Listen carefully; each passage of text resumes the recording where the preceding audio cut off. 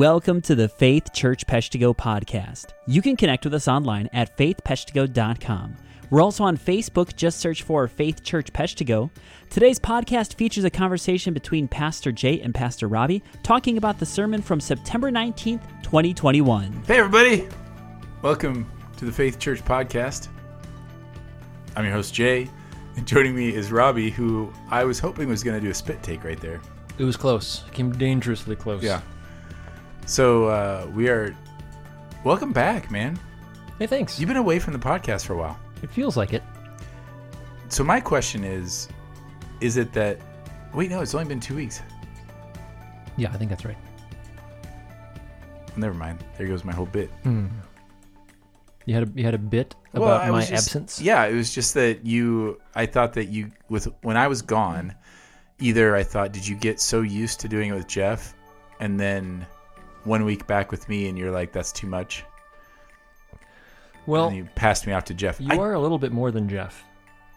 Right. You've got more energy. Sometimes I feel like you guys take turns babysitting me on the podcast. That's kind of what it feels like sometimes.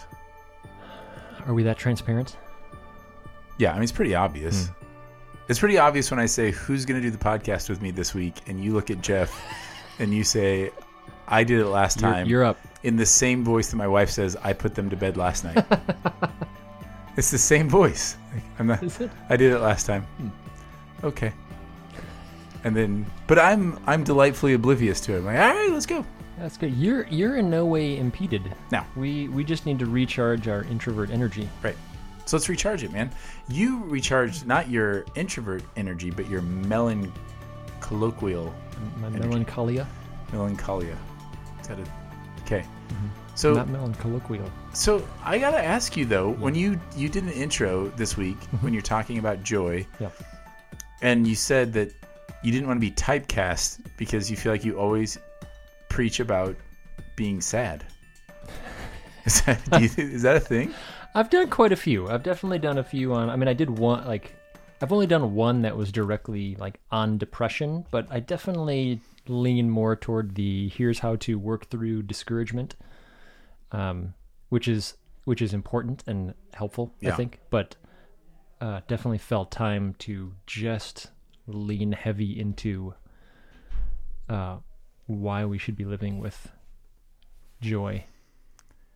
Right.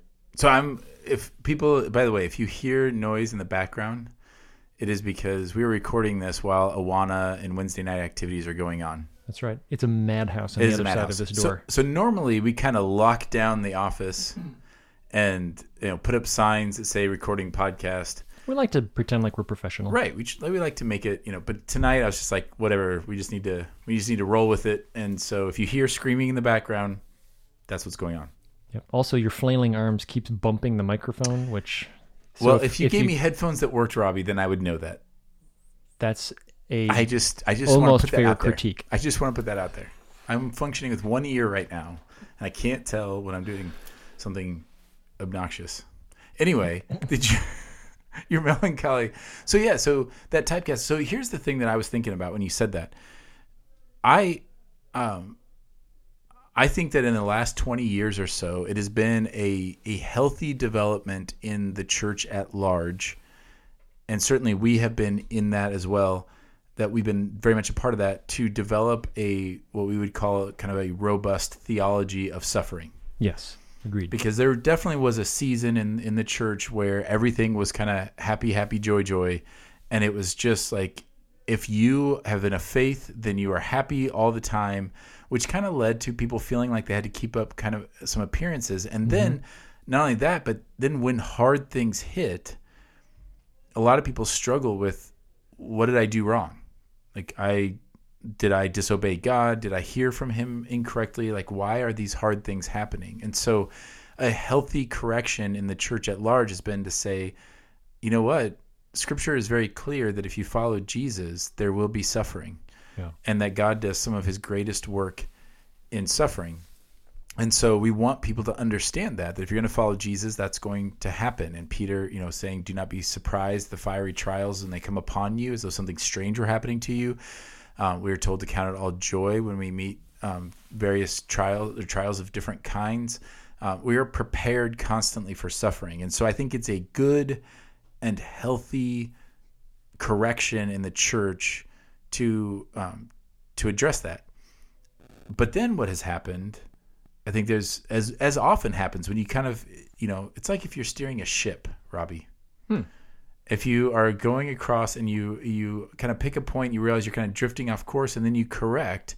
Well, sometimes you overcorrect or you start drifting. Right. Like you have to constantly be watching that. And I think that that's happened a little bit. There's a little bit of overcorrection and in some circles. And I think for me, it's like we forget, but we're supposed to be joyful still. Like joyful doesn't mean fake. Actually, to be obedient to God would be joyful in it. So have you experienced a similar thing, or what would you? Yeah, I mean, really, that was the conviction that I was wrestling with in wanting to step back from not wanting to overcorrect, not wanting to say, well, if the problem was we made it seem like you have to be happy all the time, and that's not healthy or biblical, then the solution is not to overcorrect to the opposite extreme and say, therefore, we must wallow in misery and always feel bad about our sin and whatnot. Like, we need to address our sin. We need to be honest about that. We need to be honest about our doubt. We need to be honest about discouragement and depression in the church. That was something that was not talked about for a really long time. And that led to a certain type of unhealth. But then to dwell on that at the exclusion of biblically commanded joy is also not healthy. So, if the command is weep with those who weep and rejoice with those who rejoice, hopefully that means we are both weeping and rejoicing, and that there's a time for that. The story that I shared about my friend in India, while he is running into the jungle with his family while his house is being burnt to the ground in an attempt to murder him, my guess is he's not smiling then. That in that moment, that there is that in the moment of suffering, he doesn't have a plastic smile plastered to his face and sheer delight. The difference is, after the fact, when he looks back at that, what he dwells on is, look at how my Jesus provided for me and my family in this moment. And so the joy for him after the fact comes from not pretending like that wasn't legitimate suffering, but instead of fixating on the suffering, he fixates on the Jesus who was with him and carried him through it. Yeah, that's good. So right there, kind of, I was thinking about how often we, when we're in one ditch, we want to correct it by falling into the other ditch. Right. Or we think that the opposite of something is actually the correction when it's not. So, for example, the correction to inauthentic joy is not melancholy. Right. It's authentic joy. Correct. Like if you want to correct fake joy, it should be real joy. But you're right. Like it is good that we address these other issues and, the dark night of the soul and the struggles and that, but we have to remember that the joy is supposed to be our norm. Like that should be how we function. It reminds me a little bit, though, that correction reminds me of how, for a long time in the church, a lot of people's experience in the church is that you couldn't be honest about sin in your life. You couldn't be honest about any kind of battle. Like, you were supposed to act as though you've already conquered all these things. You couldn't acknowledge weakness. And there was an overcorrection in the church for that, to where it became almost like our sin, we were wearing our sin as a badge of honor. And it reminds me a little bit of Paul's letter to the church in Corinth. Like you're condoning these things, you're like celebrating these things that even the world looks at as horrible. And so that's another example of where an overcorrection, of where we get into a culture where we try to outdo one another with worse things, so that we can show how authentic we are. Right.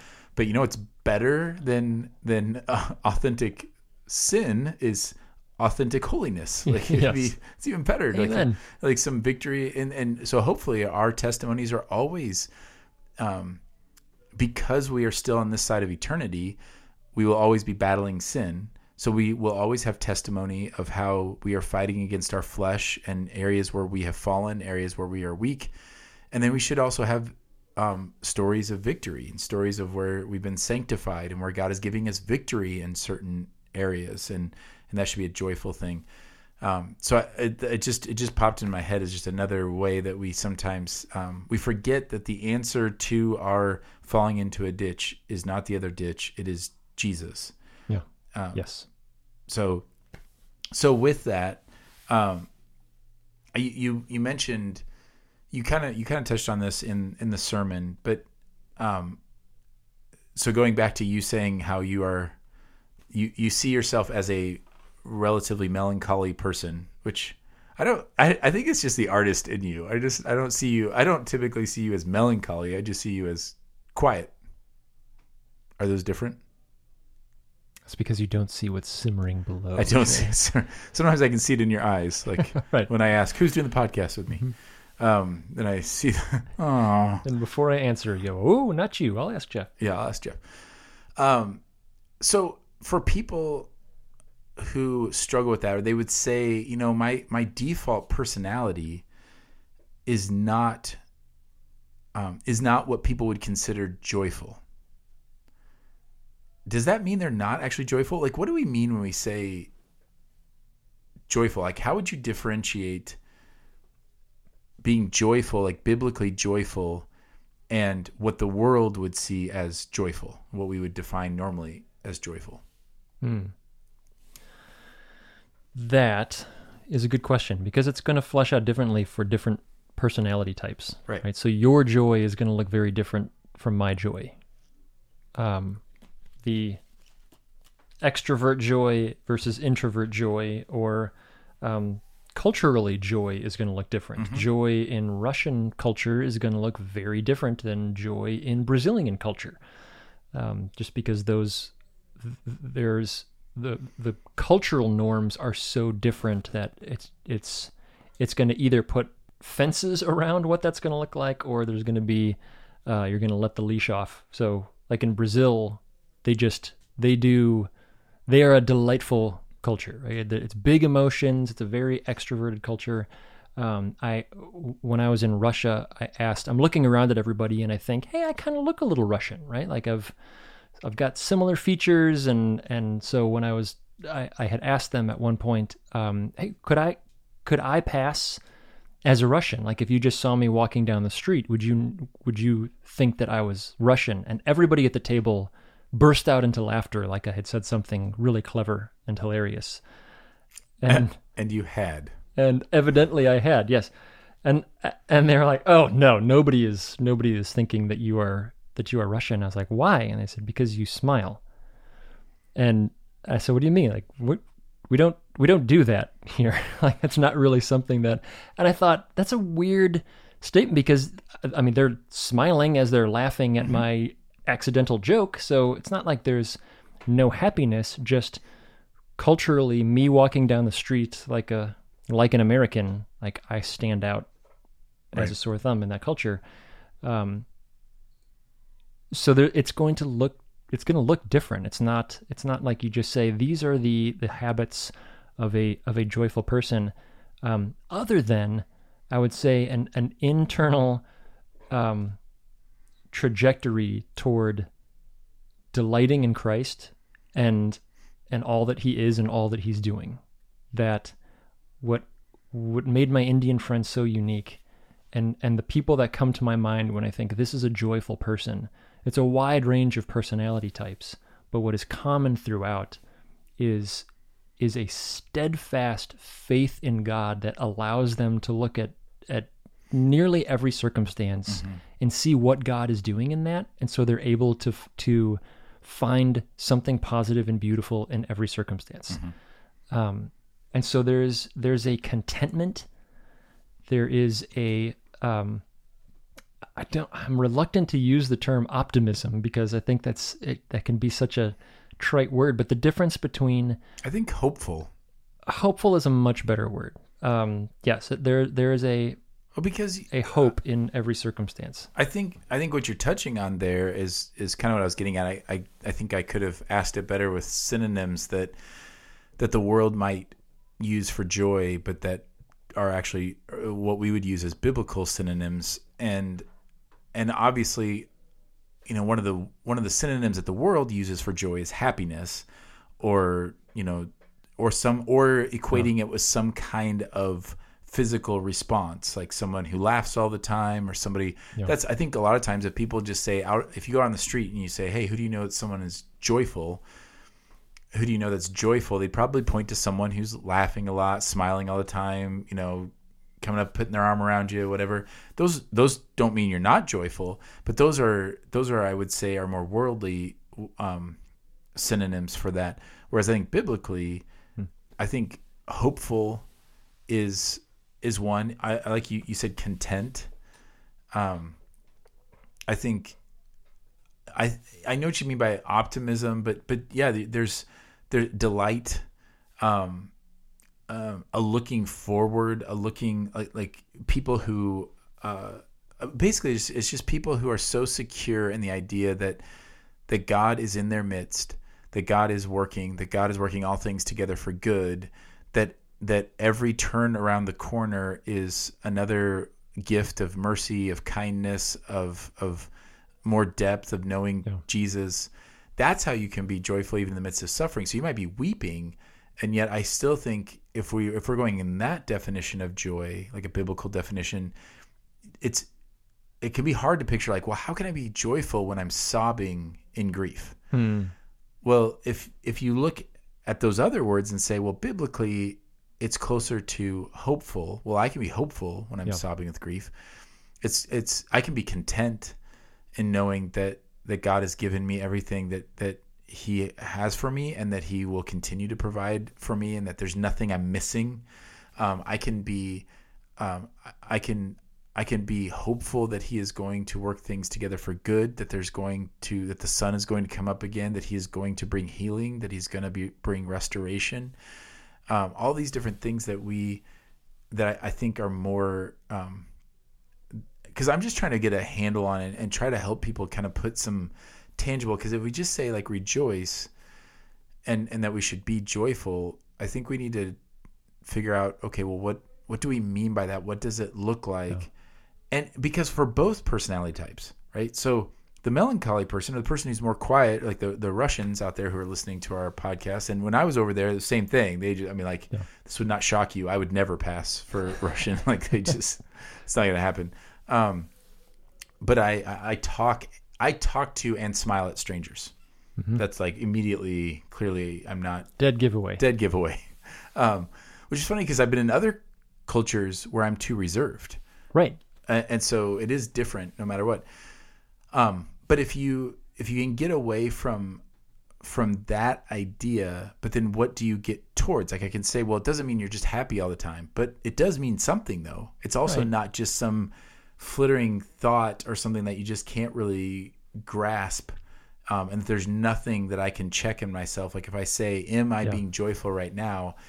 I'm going to ask myself questions like, are you hopeful? Are you content? Are you excited about what God is doing? Do you believe that he's going to keep working in this, giving the benefit of the doubt for people and for situations?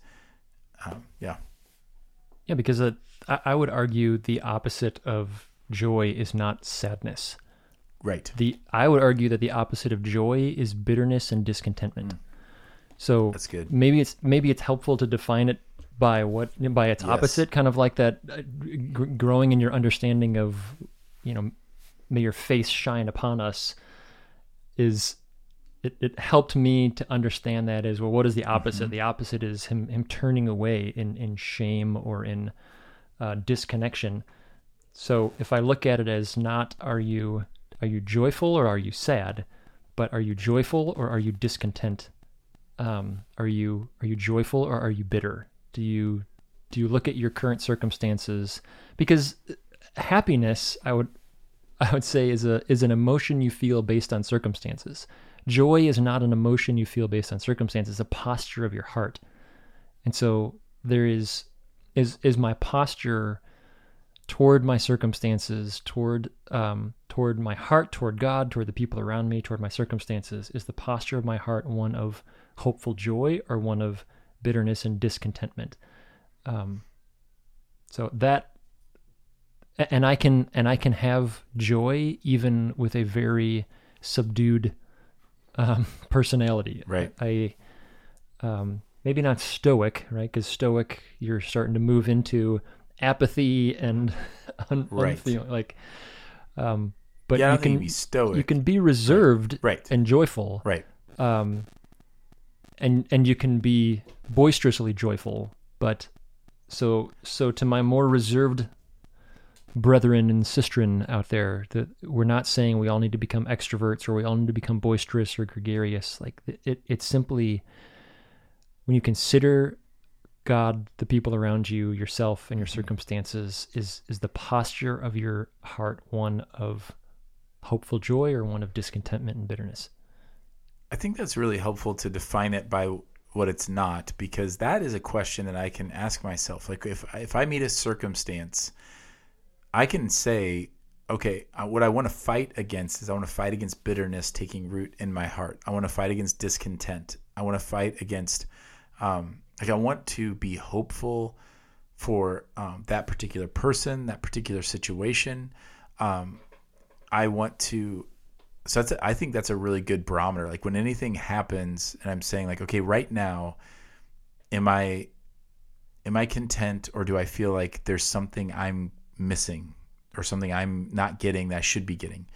Am I bitter? Like if I have a issue with somebody and I hear about them or hear something good happen to them or something that I feel like I would like to have or experience, and like is that producing bitterness in me? If there's a change at work, am I being pulled away by a lack of hope? And I think like, well, this is going to be terrible, and that makes me bitter, and it makes me cold. Because you said like you don't have to be gregarious, but I would say that another marker of someone who exhibits a lot of joy is warmth. Yes. Like you can be quiet but warm, but you can't be joyful and be cold. You can't be joyful and be unfeeling, and stoic. What you're talking about, like reserved and quiet, those are adjectives to describe how this thing is displayed. They don't define that thing. Right. And you can't, there are some things you can't be if you're going to be joyful. So you can't be bitter. You can't be cold. You can't be unfeeling. You can't, those are the opposite. Yeah. You can't be joyfully divisive. No, you can't be joyfully. Well, yeah, but it wouldn't be joy. It would not be biblical joy. You'd be like. That's true. You can rejoice in wrongdoing. You can delight in wrongdoing. That's right. True. That is a good point. So yeah, you're right. Like so we are talking. We should qualify. We're talking about Christ honoring joy here, like Christ-like joy. You can't do that and like hope for failure for for people, or those would all be things that would be contrary to Christ-like joy. I think that's an important distinction. It is the Christ-like part. Yes. It usually is. Finding delight in the suffering of others or the failure of others or the defeat of others. That is not Christ-like joy. Yeah, I was gonna give an example, but I felt like maybe that would not be. That's probably for the best. Probably. I could have given good filter. A silly Look sports at you example. filtering. Because what I was gonna say was, I'm just kidding. See what I did there? I do. That would have been great. So yeah, you're opening your Bible, which makes me think you have something. I don't want to go on to another question if you had something that you were thinking about. No, I was just making sure that I was remembering Galatians 5 correctly. Well, that would be good. Yes. It's not one you want to... As a general rule, I prefer not to misquote when I can. Yeah.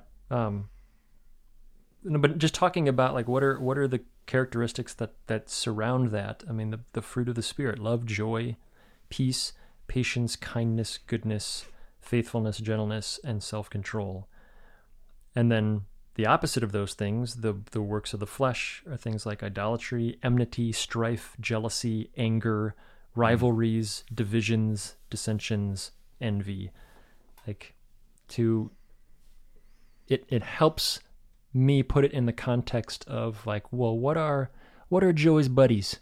What are the the siblings of joy? And it's kindness, it is patience, it is gentleness, it is love, it is peace. Like that helps me kind of round it out and say, if I can be happy and be delighting, I can be happy about division and strife, and I can be happy that person failed because I was jealous of them, but that's not joy, because joy is joy when it's surrounded by the other fruit of the Spirit, which are love and gentleness and kindness and these other things. Like, so it might help define it by putting it in its context and what would supernaturally follow along with it. Yeah, and you think about rejoicing. So we're called to rejoice in the Lord always, and we're called. I will say it again. I'll say it again. Rejoice. But also, like, we are to rejoice with others, and to mourn with them. And I've mentioned before, and I'm sure you've brought this up. A lot of people have brought this up, that I think as Christians we tend to be better. Not awesome all the time, but we tend to be better at mourning with people than we are at rejoicing with people.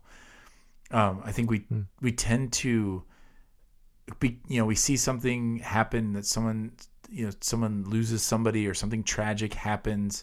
By and large, now we've certainly had some issues of that of late, of not nailing that, but I think overall, especially in our groups of friends, our family, we do that pretty well. I think rejoicing with one another is more challenging, and that in and of itself reveals a lack of joy. Right. Because if I'm overflowing with joy, then it's easy to rejoice with others. But if I've given over to bitterness, like if I always feel like I'm not getting what I deserve, or that I'm not that I'm being overlooked, or I'm somehow being cheated out of something, or people aren't treating me the way that I deserve to be treated, or anything like that, that's bitterness starts to take root. And then it's very difficult to rejoice with other people. I mean, if you feel like you are treated poorly at work and you don't get what you deserve, how in the world would you rejoice with someone else that gets a promotion? Right. You're not going to. No. And I think that's a really critical thing. Like, what happens, you can tell, that's another litmus test of how joyful are you. Because the opposite is when I feel like I'm just receiving blessing after blessing from God, that he is, whether things are going really well or not, but I just feel God's presence with me, and I feel like he sees me and he knows me and he's working in me and he loves me. And I see him as a good father who has just given countless mercies and kindnesses to me. Then when I see him do that same thing, then I get really excited about it. Right. Like, he's doing it for you too. Yeah. Like, isn't he great? And you said that in the sermon. It adds to my joy. Right. Like, you're just like, everyone's pointing at, you gave that picture of eternity where like everyone's pointing at Jesus and they're not worried about any of these other differences they had. They're like, hey, you love him too? Like, he's the best. Yeah, he's your Jesus. He's my Jesus too. And there's this excitement about that. Yeah. And I think we need to not underestimate the power of that testimony. So you touched on that idea that the reason we are called to rejoice and to experience all this is so that the nations would know who our Father is, what he is like.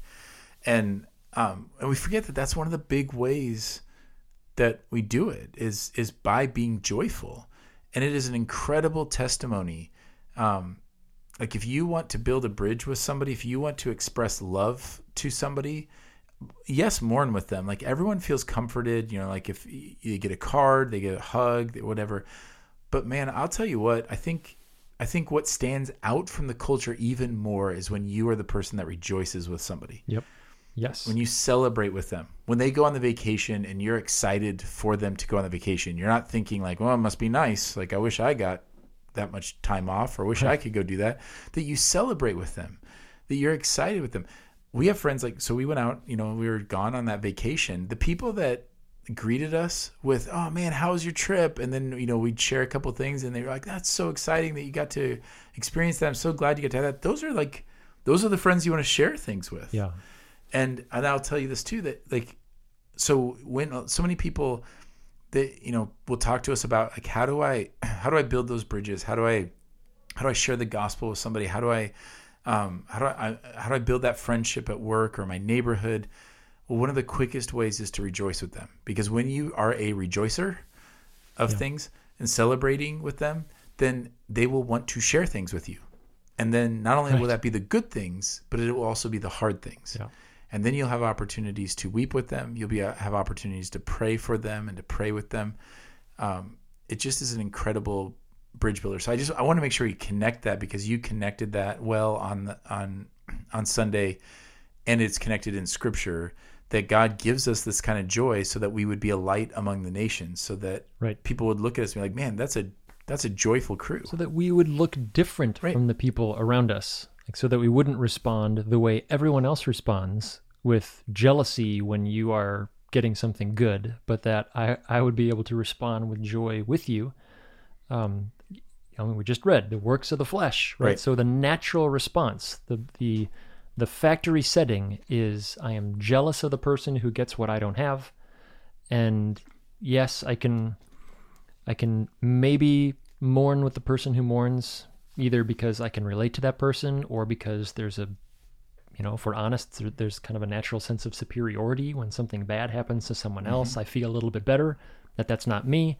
But when you get something better than me, I feel inferior. And so now I feel threatened and I get defensive, unless I'm filled with the Spirit of the living God. And then I go, whoa, look at how awesome the Father is for you too. And instead of that robbing me of joy, it feeds and fuels, it produces more joy in me. And then that is what makes us stand out. Not all the things that we typically assume are the things that make us stand out. Sometimes the things we assume do make us stand out, but not in the way that Jesus would want us to. Right. If only we could stand out for being so joyful in the midst of circumstances, regardless, inexplicably, irrationally joyful. Not irrational in the sense of foolishness, that we're dismissive of reality, but we understand the reality of Jesus so much that it puts everything else in proper context. So I am able to genuinely, sincerely rejoice when great things happen to you.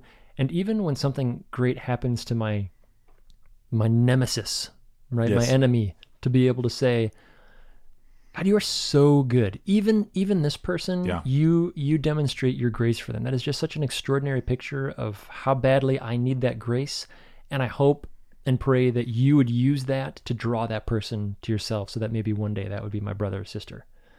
That's different. Yeah, it is different.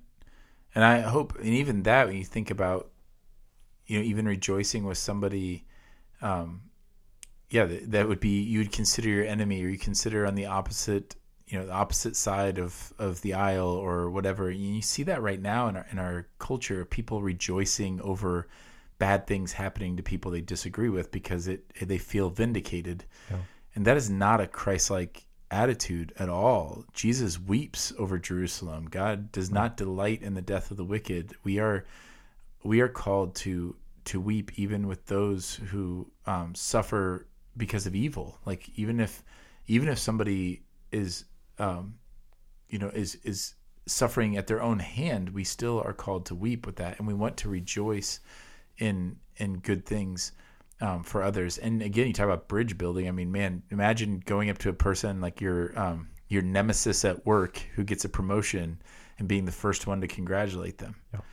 And then I think all of this thing comes back to, and so then when we suffer, that's what also makes us look different, because when we suffer as those with not as those with no hope. We do so with hope, which is a form of joy. And so when we have joy in that means we aren't getting bitter. We're not getting, disenchanted with things around us. We're not becoming harsh. Now, I'm not saying that, if you feel any of those things, like you should, I don't want to condemn that. Like there's a season in that, but what we're talking about is not giving ourselves over to that. Like you have to fight against that. When you do meet trials and you say, okay, how am I going to rejoice in this? I think it'd be helpful to think, okay, that means I'm not giving myself over to bitterness. I'm going to choose joy, which means I'm going to choose to be hopeful. I'm going to choose to believe God that he still is who he says he is, that he is going to work this together for good, that he is going to restore this. And then be amazed at the joy that he brings about. And then that is another huge testimony to the world, so that, when you're rejoicing with people, and then when you're still rejoicing in the Lord in the midst of hard circumstances. And all of that sets us apart. So when we talk about holiness and God setting us apart, that's how he does it. It's not primarily through behavior modification. It is through the joy that we have in our Father. Yeah. Through heart transformation, which then leads to different behavior, certainly. Correct. But it's not outside in, it's inside out. Right. Amen to that. It's good. It's good. It's good. It makes me feel joyful. I can tell. You should tell your face. Oh, man. You walked right in that one. I did. Oh, hey, by the way, this is like this whole thing. You told me that I'm supposed to be more joyful, or that I should be smiling more. Not that I should be more joyful, but I should smile more. And then you noticed that you don't smile as much. I feel like I made it worse for myself. Yeah. When I called you out on that, now, for whatever reason, I have stopped smiling when I go up there. So now I there were multiple times on Sunday where I was like, oh, I'm not smiling. I should smile. I know. But they should not mistake that for a lack of joy. So, correct. Smiling. You talked about serious joy. Like, I'm often on Sunday morning, like I like to make jokes, but even when I'm joking, I have a dry personality or dry you do sense of humor. Well, and for me, it's if my concentration face looks like I have a concentration frown. So if I'm thinking really hard about something, I look somewhere between heartbroken and enraged, depending on how hard I'm concentrating. Oh, wow. On it. So enraged. Oh, Robbie enraged. I think I just look confused. I'm thinking really hard. Did everybody listening to this get that? I don't think they saw your face. This is why we should put these on YouTube. Oh. No, never. All right. Well, do you have anything else helpful, or are we good? Oh, you gave me the point. You gave me the pointy finger sign. Remember we talked about this. I'm supposed to narrate all of your. Now it's your cues. turn to close the podcast, Jay. All right. Well, allow me. Thanks for joining us, everybody. We're glad that you're listening to this. And if you listen to these last couple of minutes, I apologize. But hopefully it's been helpful as you pursue joy and fight for joy and choose joy. And because we have so much to be joyful about, our Father who loves us, who sent his Son to live the life we couldn't live and die the death that we deserve so that we could be with him for all eternity. It's a pretty incredible thing. And so we should be marked by our joy. So I pray that for you this week. And until next week, grace and peace.